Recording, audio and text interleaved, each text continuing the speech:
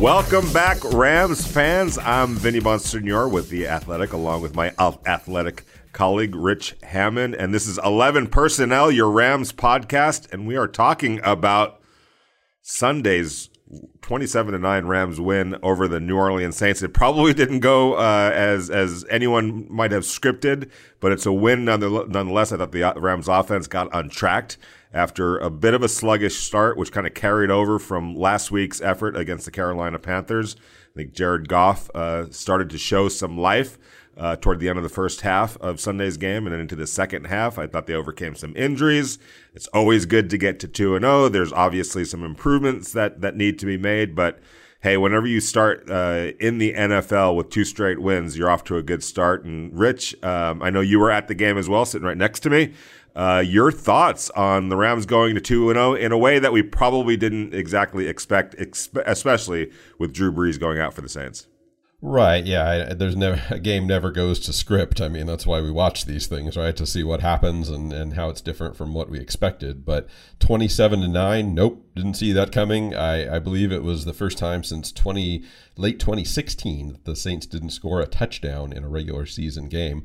Did not see that coming, and it was kind of entertaining in its own way. I almost feel like if we got cheated maybe a little bit, because we'd so much been looking forward to this game of these two great teams. Don't say cheat with the Saints. Oh, sorry. Yeah, they're very sensitive. They are. It's not going to get any better after this game. No, we'll talk about that in a little bit.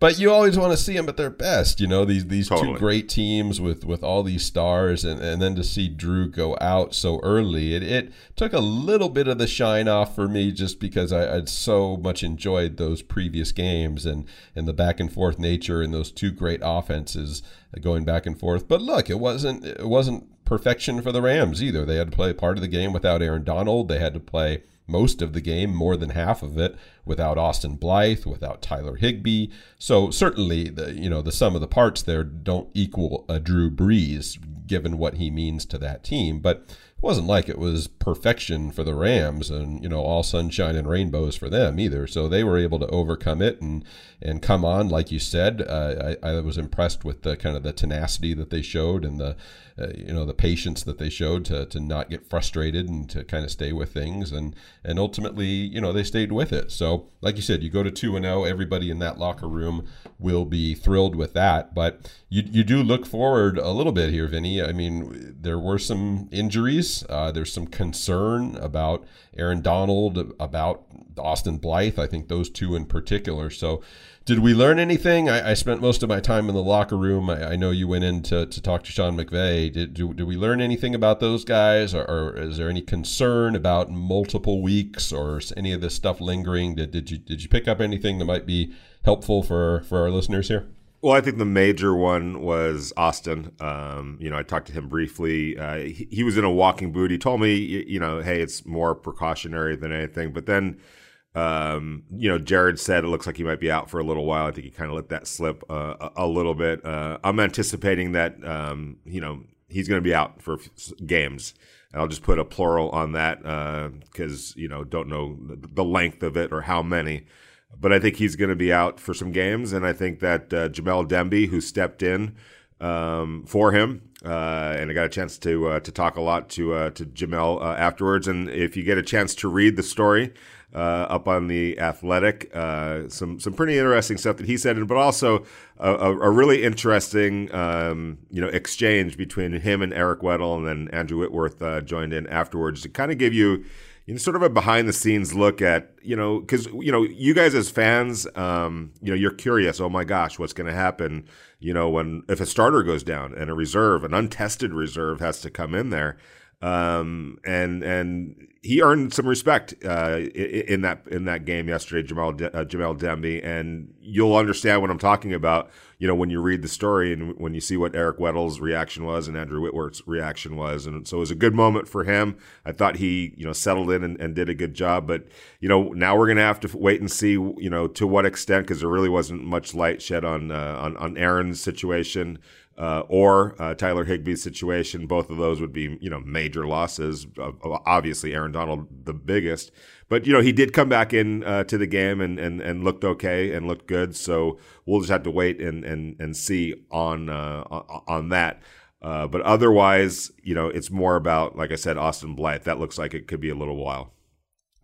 Yeah, that's never good. But at least you kind of have an idea on that. The back injury, I think, anybody who has a bad back or has had any kind of back injury knows it's just tough because it's not something you can necessarily put a timetable on and say, well, in 2 weeks it's going to feel better. It can feel good one day and bad the next. And I'm not making any presumptions. Let me be clear about that. I'm not making any presumptions about what happened to Aaron or what his situation is or how long it might last or anything like that. But, again, anybody who's ever hurt their back knows what that feels like and how it might kind of linger for a while. So I agree. It was a good sign that he was able to come back out. I think we know, Vinny, that if there's ever any doubt with those guys, they hold them out, especially in Aaron Donald. If there's any question that he's going to re-injure himself any further or anything like that, they're not going to take a risk on that for the sake of one game or one half or whatever it might be. So I'm fairly confident that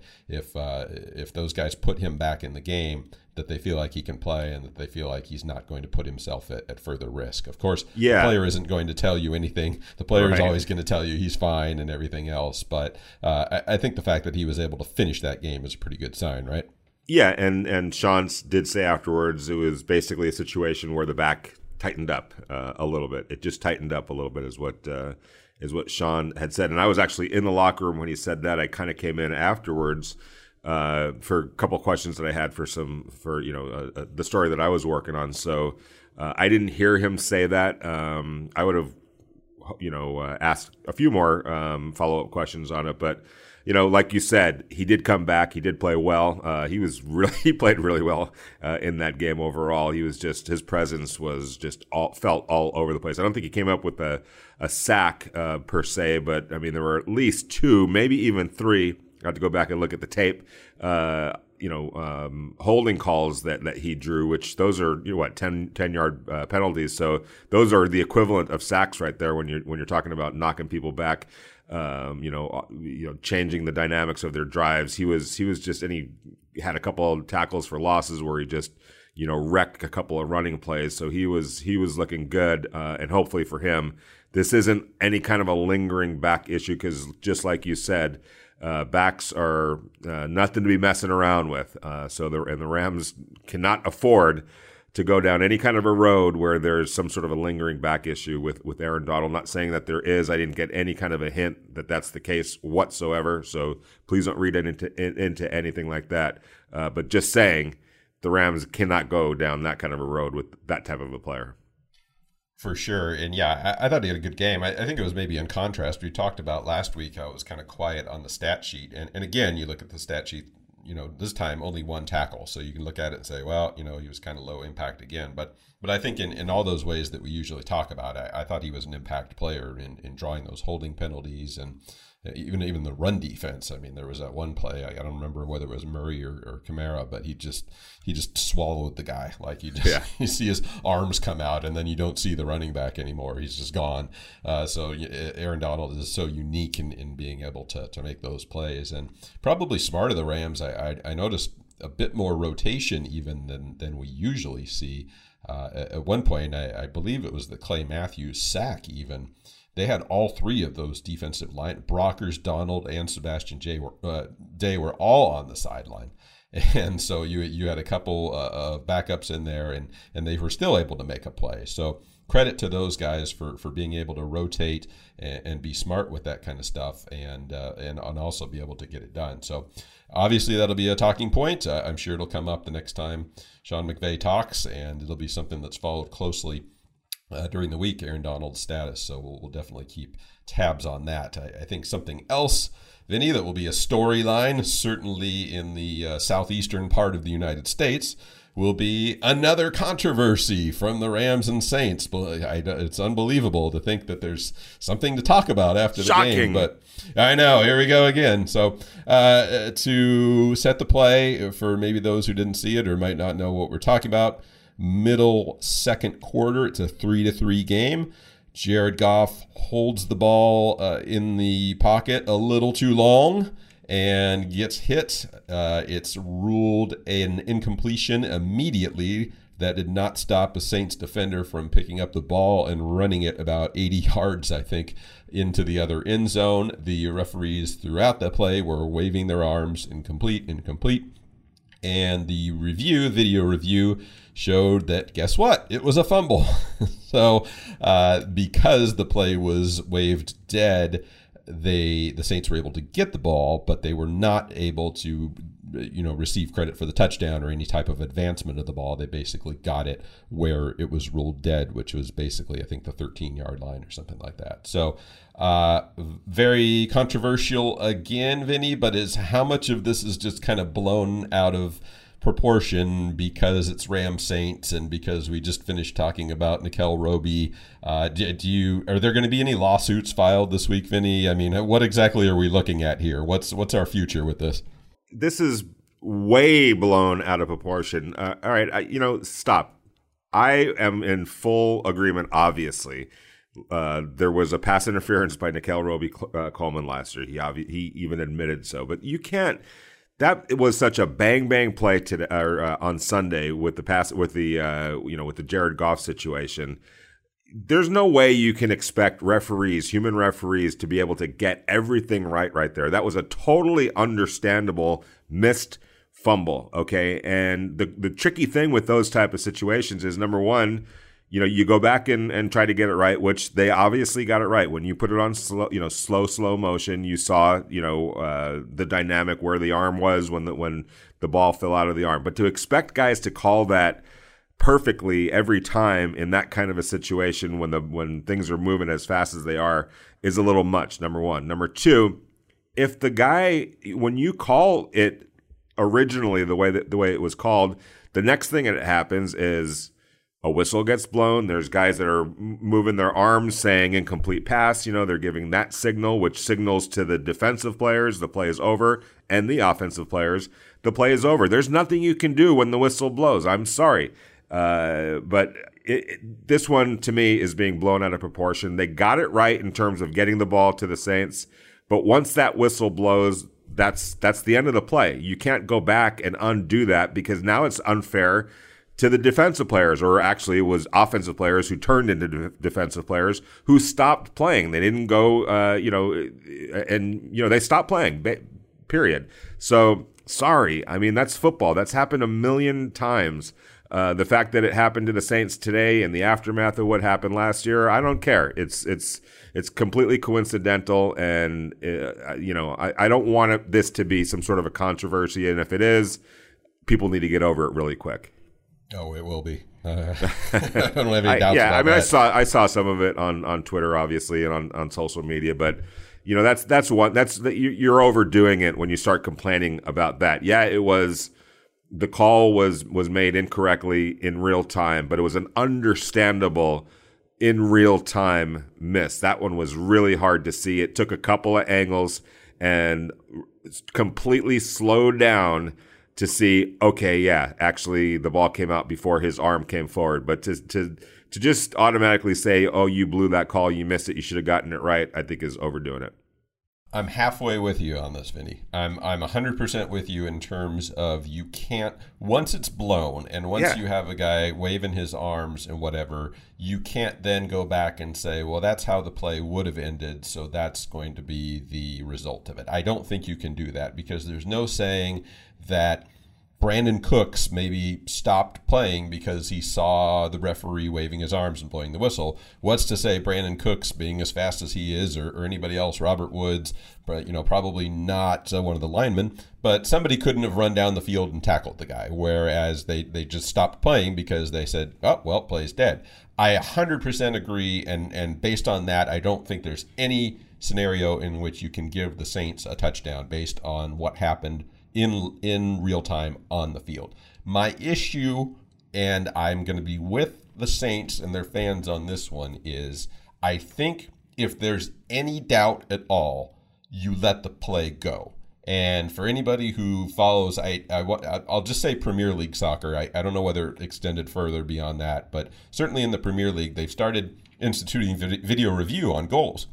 And what they've told their officials is, on offside plays, for instance, if there's any question, let it go. Let the play go to its completion, and you can always take away a goal. You can always take away a play. You can't go back and put yards on the board or put ball movement on the board. So I agree with them to the extent that if you're that referee in that instant, unless you're 101% sure that that's an incomplete pass, that Jared Goff's arm was coming forward, let that play out. Just see what happens. Call it a fumble. Let the guy run the ball back as far as he can run it back. And then if you look at the video, it was actually an incomplete pass. Then it's really easy. Then you just say it's an incomplete pass and it's third down or whatever. That's a slippery slope you'll be going down because, number one, here's why, and I'm sorry to cut you off. Nope. But you're asking, you have to make that decision decisively. That's why he made that decision. He thought that that's what he saw. That's why, he blew the whistle. That's why, he signaled it dead because that's what he thought he saw. It wasn't until afterwards that he said, okay, obviously, when I look at it in slow motion, what I saw wasn't correct. But he's not thinking that he's seeing things incorrect. I agree with you in situations where they don't know, they literally don't know. Like, I don't know. Then don't call anything if you're not sure. But if you are sure, always make the call, because if you don't, you're going to start getting guys hurt. I don't know if that's, and all of a sudden the quarterback's going to get, destroyed or run into, or something's going to happen. Something bad's going to happen if you start, if you even plant the seed in a referee's mind to just let it play out like that. I think you're going down a dangerous, slippery slope. Just call it. And then try to get it as right as possible in the aftermath if it comes down to it. And that's what they did. So, because the other thing is, that guy picked up the ball after the whistle was blown, okay? It wasn't like he picked it up when the ball was just rolling around and then they blew the whistle. They blew the whistle before the ball hit the ground. It was an incomplete pass. By the time it reached, the ball, it was right. Okay, so, yeah, I just think that, we're putting so much pressure on these referees that I'd rather they just make decisive calls. And if they turn out to be wrong calls, that's the human element of the game. I don't think we need to be planting seeds to just let things go. Maybe in soccer, I could see how that works, why that would work in soccer, because you could always go look to check, in retrospect, did the player beat the ball to whatever, whatever constitutes offsides in soccer. I think you could go back and look at it. But in these type of plays, I don't know if that's the right way to go. Yeah, I see what you're saying there, and slippery slope is a good way to put it. You can't do that on every call. You can't do that on holding, for instance, or where you would say, we'll just let him play, and then we'll go back and see if it was a hold. So, yeah, the referees are on the field for a reason. They do have to be decisive about it. Yeah. So I get that. You can't just leave, and I don't think we would want everything left to video review in the end.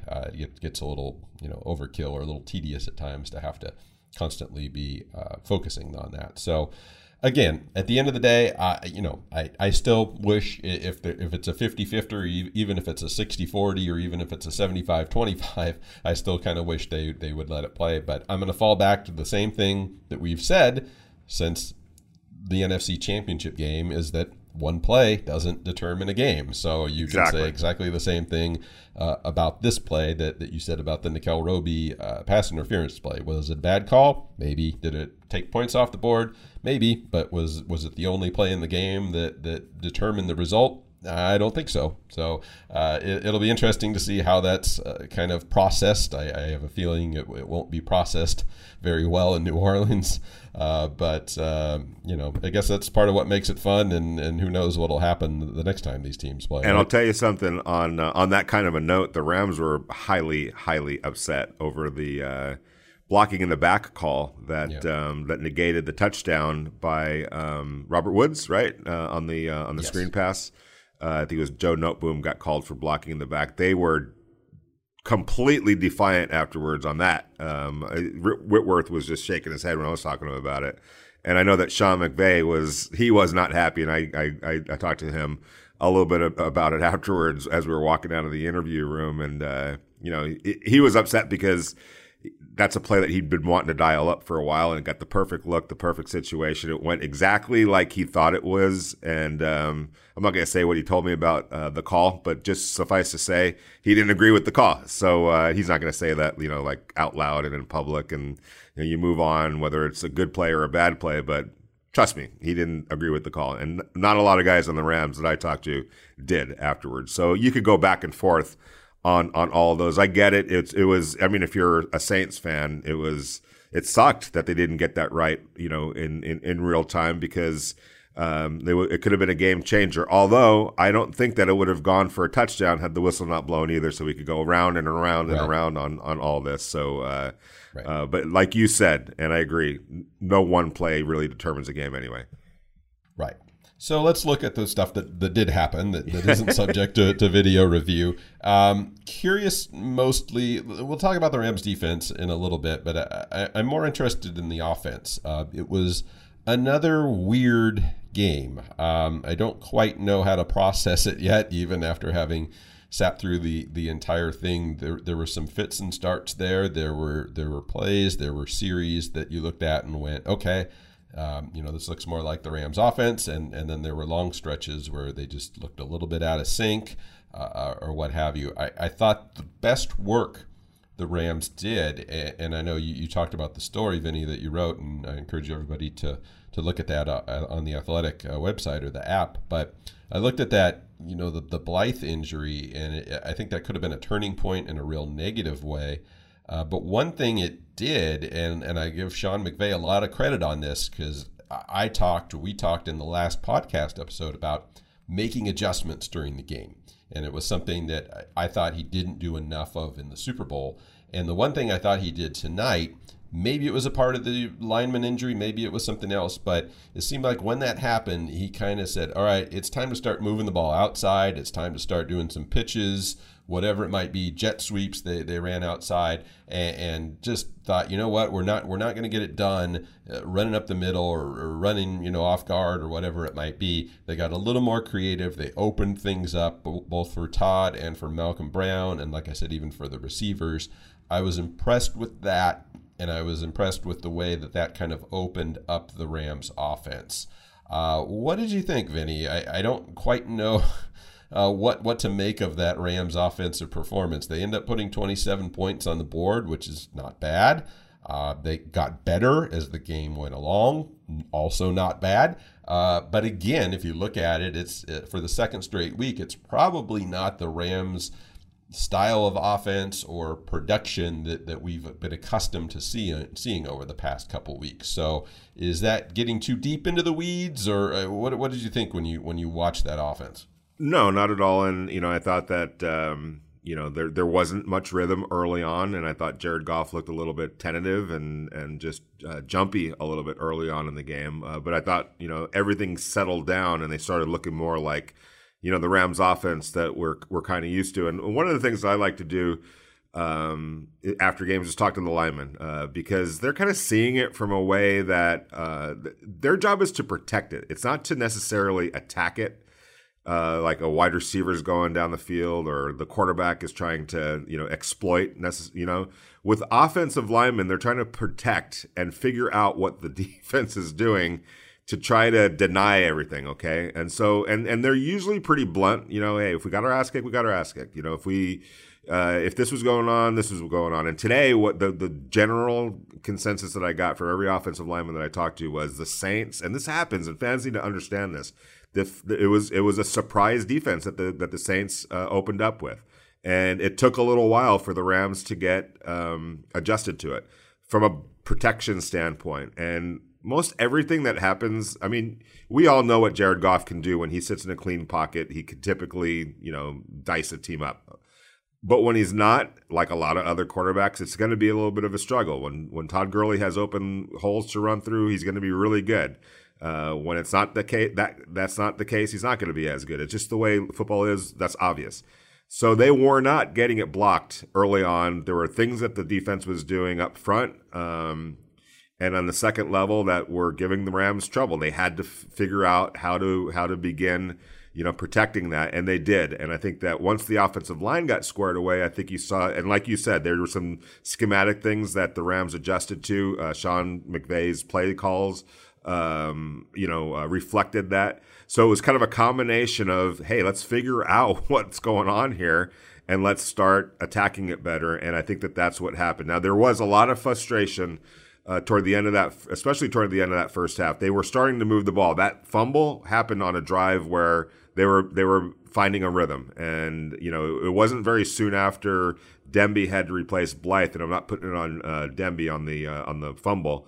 But that was 2 plays after he went in. So there was a little bit of disruption on the offensive line right there. And I think I have to go back and look, but was that the drive that they scored the touchdown that got taken back on the penalty? It was the play before Austin got hurt, actually. Right. Okay, right there you go. Yeah. Think about that for a second. If that touchdown gets scored, if you're saying that the touchdown was the play after Austin before. If they score a touchdown, he doesn't need to be out on the field for that next play that he got hurt. So it's crazy when you think about that.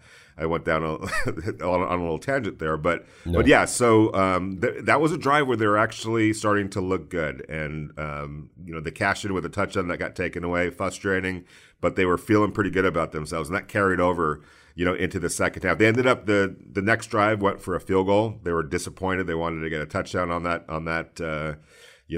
drive. But then after that, they were pretty spot on as far as an offense when they got into the second half. And a lot of that was because they kind of started to figure out what the Saints were doing. And again, to me, just fans need to understand. I know there's a lot of frustration. We feel it on social media. What's going on? We stink. We're terrible.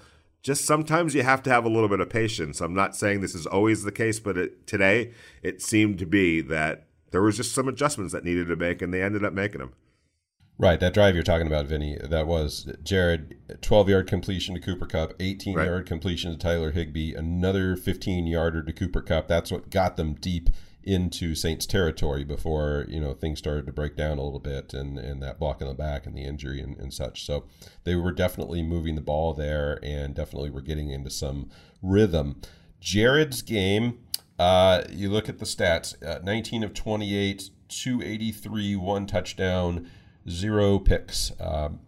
Pretty good. There were moments there where I thought he looked a little unsettled in the pocket. His feet were moving a little bit. I don't know whether he was keeping his eyes down the field as much as you would like to see.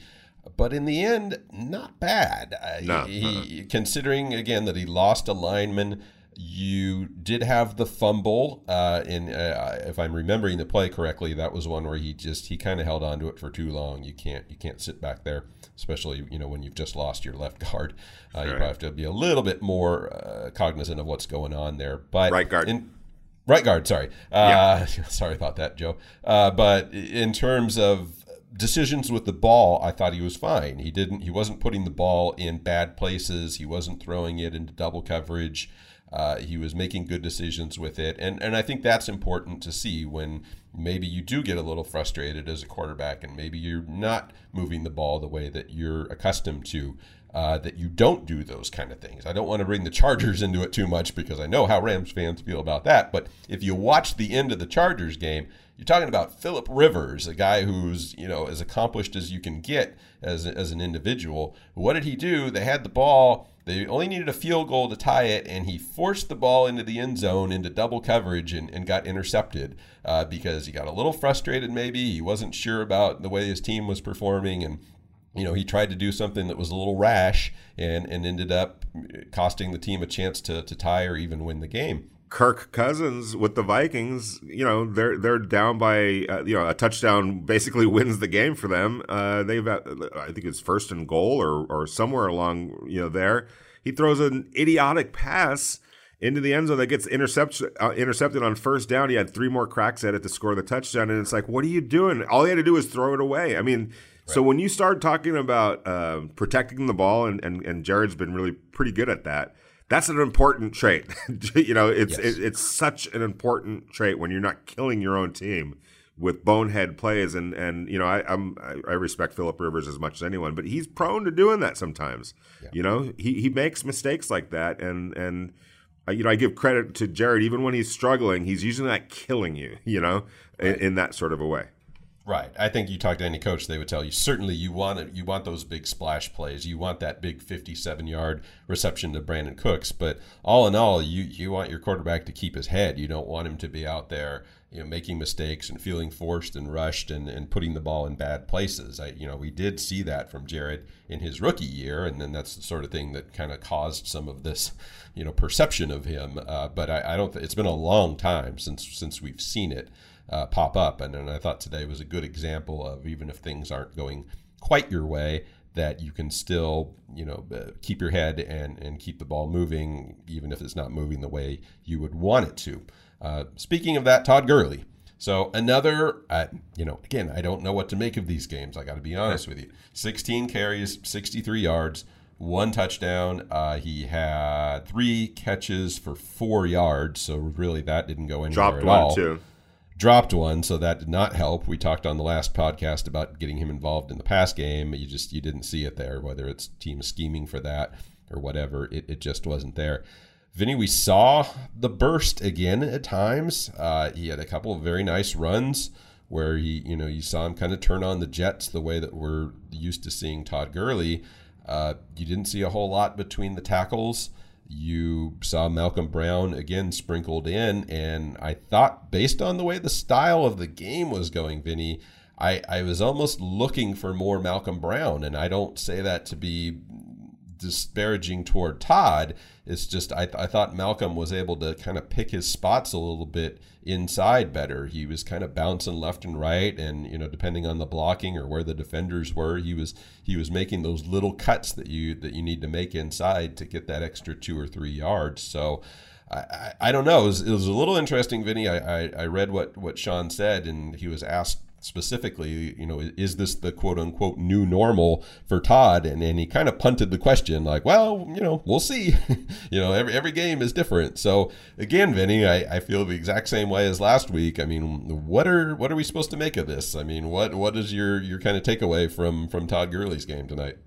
I think this is the new way of trying to win football games for the Los Angeles Rams. And I think, in talking to Sean McVay, that's his number one goal, is to try to win games. And not every game is going to play out like every other game. And I can't stress enough how that's the bottom line, is to win the football game. And on top of that, you throw in, oh, by the way, we have to preserve Todd Gurley. Okay, that's just the mandate, basically. Let's just cut to the chase. That's what it is. They're trying to preserve Todd Gurley for this season and the seasons to come. And so they've changed up how they use him. But I still don't think there's like some master plan that this is exactly what it has to look like. I think that it's preserving Todd Gurley / win the damn football game, and by any means necessary. So it's going to change from week to week, but I think as long as obviously they're setting aside particular series where he's just parked on the sideline. That's it. You're not going to see him. It's going to be Malcolm's turn to run. I think that's the best thing that they could do, is be disciplined with that plan. Maybe even go into a game and saying these are the first half series, maybe even the first 3 quarters.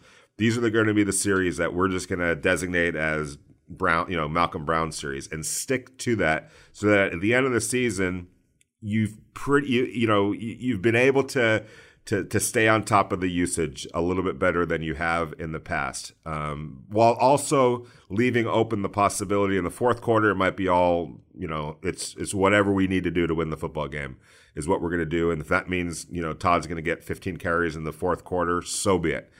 We did what we had to do earlier in the game. It's now time to win the darn thing, and we may have to lean a little more heavy into him in this fourth quarter than we did, earlier in the game. I don't know if that makes any sense, but that's kind of how I see it.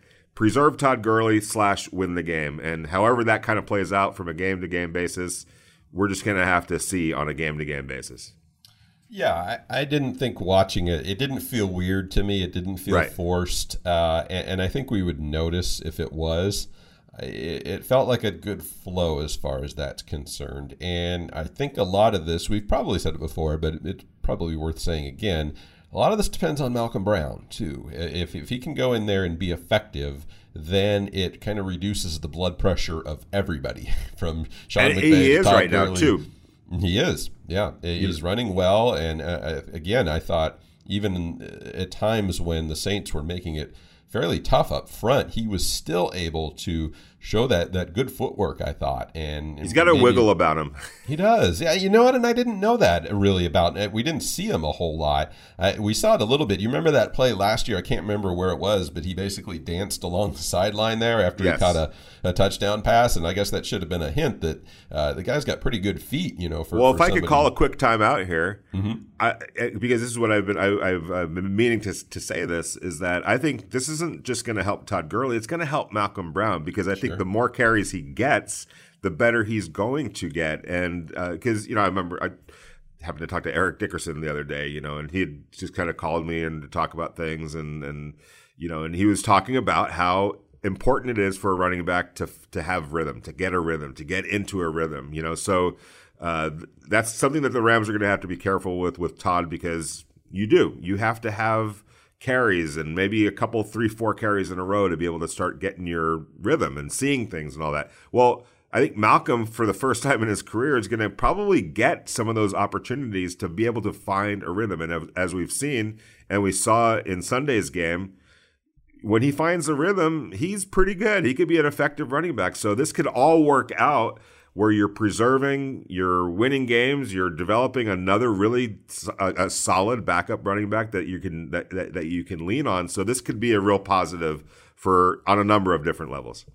For sure. Yeah, I've been impressed. Only 6 carries against the Saints, so not a huge sample size, but I think what we saw was pretty good. So I'm curious to see how that evolves, and I think he's up to it. So I guess we'll find out. But let's talk a little bit about the defense, because first of all, Cooper Kupp.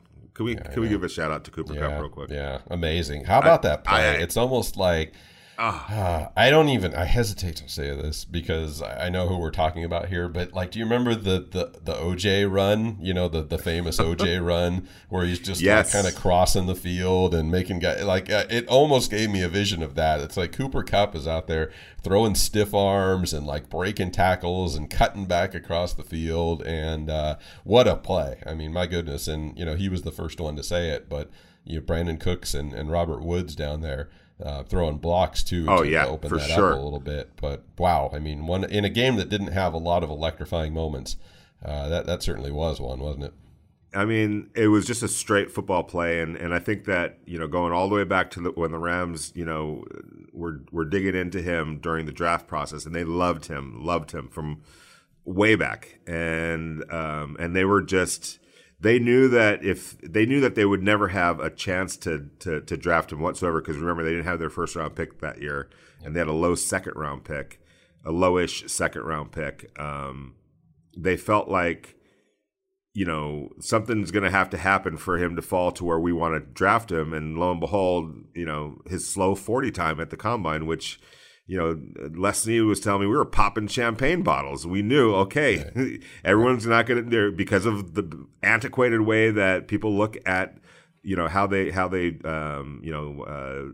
look into players and value speed and everything like that. When you're never running a 40-yard dash straight down the field, for crying out loud, or rarely do. What that play was yesterday was just a football play. He's plenty fast enough. We all know that. He's tough. He's got vision. He can move around. I mean, that was a thing of beauty. I have to admit, I don't, go there that often, but that was a pretty fun play to watch. It was. That's a play you'd want to watch again, for sure. Yeah. And I'd like to talk about Cooper more in future episodes, because I got some really interesting insight even from Andrew Whitworth today, talking about how Cooper even looks for ways to help in the run game. Like Whitworth was saying, he's even going in there saying, how can I help run block better? How can I, what can we do to put me in better situations to help with run blocking? And we've already heard the stories of how he sits in the quarterbacks meetings and everything else. So I get the feeling that he probably has a long playing career ahead of him, but I get the distinct feeling that we're going to be seeing offensive coordinator Cooper Kupp somewhere in his future, or maybe even a head coach Cooper Kupp down the line. So that's something to watch. But we'd be remiss if we didn't talk about the defense a little bit here, and probably not too much, just because I think we agree, Vinny. You have to put a huge asterisk on this game when you talk about not having Drew Brees on the field. And I happen to like Teddy Bridgewater, and I know you do too. I don't think he's a scrub. I don't think he's a terrible quarterback, but everybody would agree. He's not a Hall of Famer. He's not a Hall of Famer. He's not Drew Brees. So when you take Drew Brees out and put in Teddy Bridgewater, you're talking about an entirely different game. So I'm not going to go too far into the analysis of what the Rams were able to do there, but I'll give my opinion here, Vinny, is that we talked in the last podcast about Alvin Kamara and Michael Thomas and how you have to at least stop one of them, and we talked about how in the NFC Championship game they were able to do both. And tonight, what happened in the game against the Saints? What happened? Alvin Kamara, 13 carries, 45 yards, only 15 yards receiving, so his total yardage is 60 yards. Michael Thomas, 89 yards on 10 receptions, so he only averages 8.9 per reception and does not get in the end zone. So I understand. I don't want anybody who listens to this to misunderstand with Drew Brees being out. But honestly, Vinny, I was still watching that game thinking, you know what? Teddy Bridgewater might be in there, but Alvin Kamara is still in this game, and that guy, I don't care who your quarterback is, that guy still has the opportunity to break open a game, and the Rams really did not allow that to happen, did they? No, yeah, absolutely, and a couple of things just stand out for me. One is, and we talked about this, during training camp quite a bit. I felt like the defensive backfield was a major strength for the Rams, not just a decent strength, but a major strength for the Rams. And I think we've already started to see that these first two games. When was the last time we've talked about Marcus Peters? When was the last time we brought up his name? And that's right. A good thing when it's a cornerback. I mean, right. Obviously you want to see some interceptions, but I don't care if he's not getting any interceptions. His guys aren't going off. Aqib Talib, Nickel Roby-Coleman, Eric Weddle, John Johnson in run support, in coverage. Taylor Rapp has been just a really good football player early on in his career. He's all over the place. He can cover, he can tackle. He's just a heady football player. Marquise Christian. So when you're talking about stopping those two guys, you have to have contributions across the board. You have to get pressure on the quarterback. You have to cover guys. You have to tackle guys. So if they do catch the ball or they are running the ball, you limit the damage. And that's exactly what the Rams did. I'm sorry. I know that Drew Brees wasn't in there. That would have changed things. I don't know about dramatically, but probably, obviously significantly. But when you can limit Kamara to that kind of yardage on the ground, and that really has it has something to do with Drew Brees not being in there, but not everything.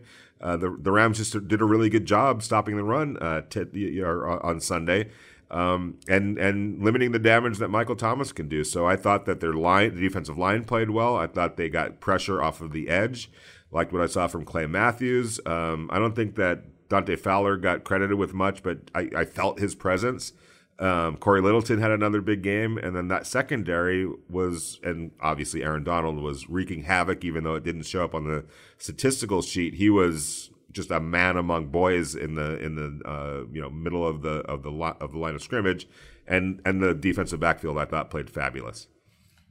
Right. They didn't let anything get behind them. And you look at those previous Saints games, you talk about Marcus Peters and, how Michael Thomas, that he was able to get behind those guys and just the big plays, and it just wasn't there. So I think, good scheme. You talk about the adjustments, this is how many times have these teams played now? This is the third time since the start of November, right? Of last year. So, again, like you said, Vinny, you give credit to Sean Payton for the adjustments that they made, and then the Rams obviously have made some adjustments or maybe even refined what they did against the NFC Championship in the NFC Championship game. So these games, there's always a little bit of adjustment and readjustment. You're never doing exactly the same thing, but I agree. It's not, you don't always need to see your defensive backs making plays in order for them to be effective. If you don't notice a guy like Marcus Peters, it means they're either not throwing to him, which is a good thing, or that he's just making plays and his guy's not getting open.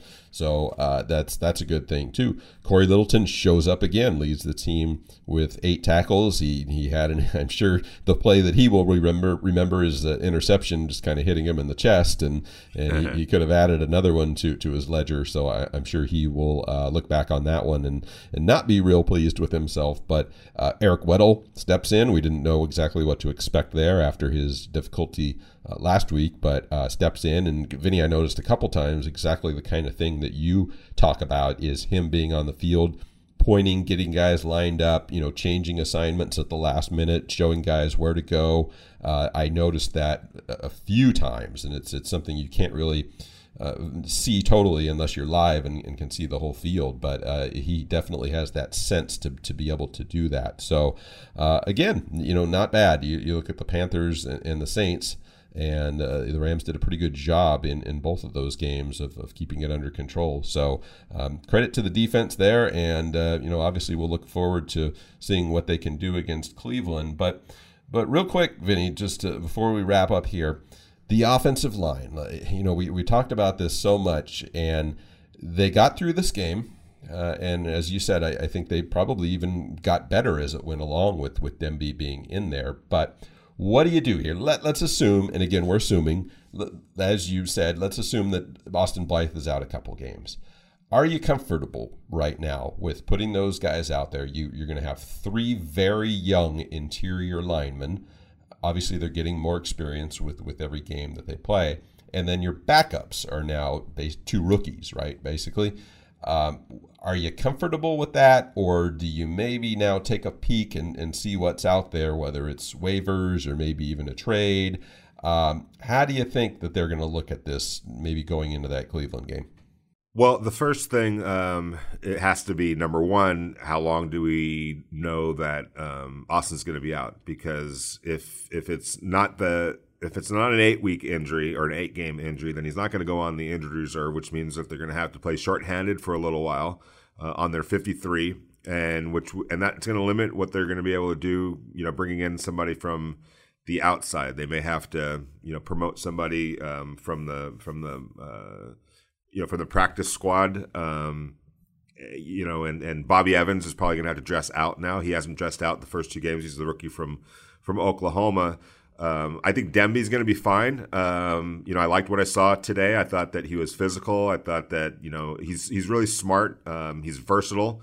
I think his best position is guard, so it worked out for him that he wasn't pressed into duty at tackle or center, which he has that, in his toolbox as well. But I think he projects more as a guard than anything else. So I thought, he looked okay. I think they're going to have to roll with him as the starter for as long as Austin is out. I think that's going to, hopefully Austin, does come back. And when he does, you're going to have a pretty strong backup in Jamel Demby, because he's going to get a lot of experience here coming up. But as far as going on the outside, I guess the first thing you have to determine, because we're not in that coach's room, how comfortable are you with Jamel Demby as your starting right guard? I thought today, being pressed into duty, they liked what they saw. He did a good job. Straight out, he did a good job. So now the question is, can that continue? And if it does, then he's the guy. I know they like Chandler Brewer. He was, a undrafted free agent from Middle Tennessee State, who actually got some starts in the preseason, at guard and moved around. So I wouldn't be surprised if he gets called up to the regular roster. That means that if Austin isn't out if that's on a IR injury, then they're going to have to cut somebody if they bring up Brewer. So it'll be interesting to see, but we're going to find out pretty quick what A, how long Austin's going to be out, and B, what's their response to whatever the scenario might be. It'll be interesting, and we're going to start looking ahead to what should be another intriguing game at Cleveland Sunday night. So prime time. I'm sure it'll be a fun atmosphere there, and we will definitely break that down on our Friday podcast. We will go through the matchups. And Vinny, I'm not going to name any names yet, but I think we might have a special guest for Friday's podcast. So we might have some fun with that one, and yes. Encourage everybody. That one's just for our subscribers. So if you're on the fence at all, and our guest comes through, I think it'll be an enjoyable listen. So we'll definitely be with you on Friday to look forward to that Cleveland game. Thanks everybody. Again, for continued support and for all the great reviews and ratings that you've left on iTunes and that sort of thing. We really appreciate it. And I know, Vinny, we're also excited because The Athletic is launching a new podcast. It's a daily show called The Lead, and they're going to be breaking down the Rams and Saints. I know they were here to watch and to kind of give some insight. I'm sure they'll have some insight from the other side, so you can listen with Kavitha Davidson and Anders Kelto, and they're going to be there every day to break down the big stories with the help of all of our writers, over 400 writers now in the Athletic staff. So they're partnering with the people at Wondery to produce that great new daily podcast. You're about to hear a preview of The Lead. Subscribe to The Lead on Apple Podcasts or wherever you're listening right now so that you don't miss an episode. There's a link in the episode notes that'll take you there, and check out theathletic.com/thelead to read stories featured on The Lead. Vinny, I know you're going to be excited to get down to Cleveland, right? Yes. We'll just leave it there. Yeah. So thanks, everybody. You can catch us on Twitter, of course. Vinny is at Vinny Bonsignor. I am at Rich_Hammond. We always enjoy your comments and any suggestions that you might have for the podcast. We are definitely glad to accompany or to bring those in. So one last thing, Vinny. Stan Kroenke wore the tan suit, and they won. So 1-0 with the tan suit. 1-0 with the tan suit. We are going to start tracking this. So we'll see what happens in Cleveland and if he keeps rolling with it. So, Vinny, you are in charge of figuring out what's going to happen there, okay? I'm putting you on Stan Kroenke suit watch. I'm on it. Okay. Well, thanks, everybody, again. Thanks, Vinny, and we will talk to you on Friday. Take care.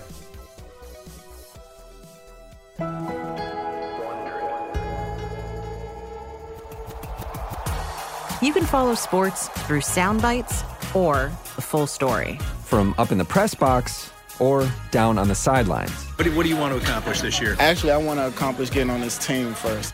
This fall, a new daily podcast brings you closer to the sports stories that matter. Stories about players. A guy like Zion just represents that hope of the failures of the past don't matter because we've got this guy now. That's the buzzer. Oh, he knocks it down.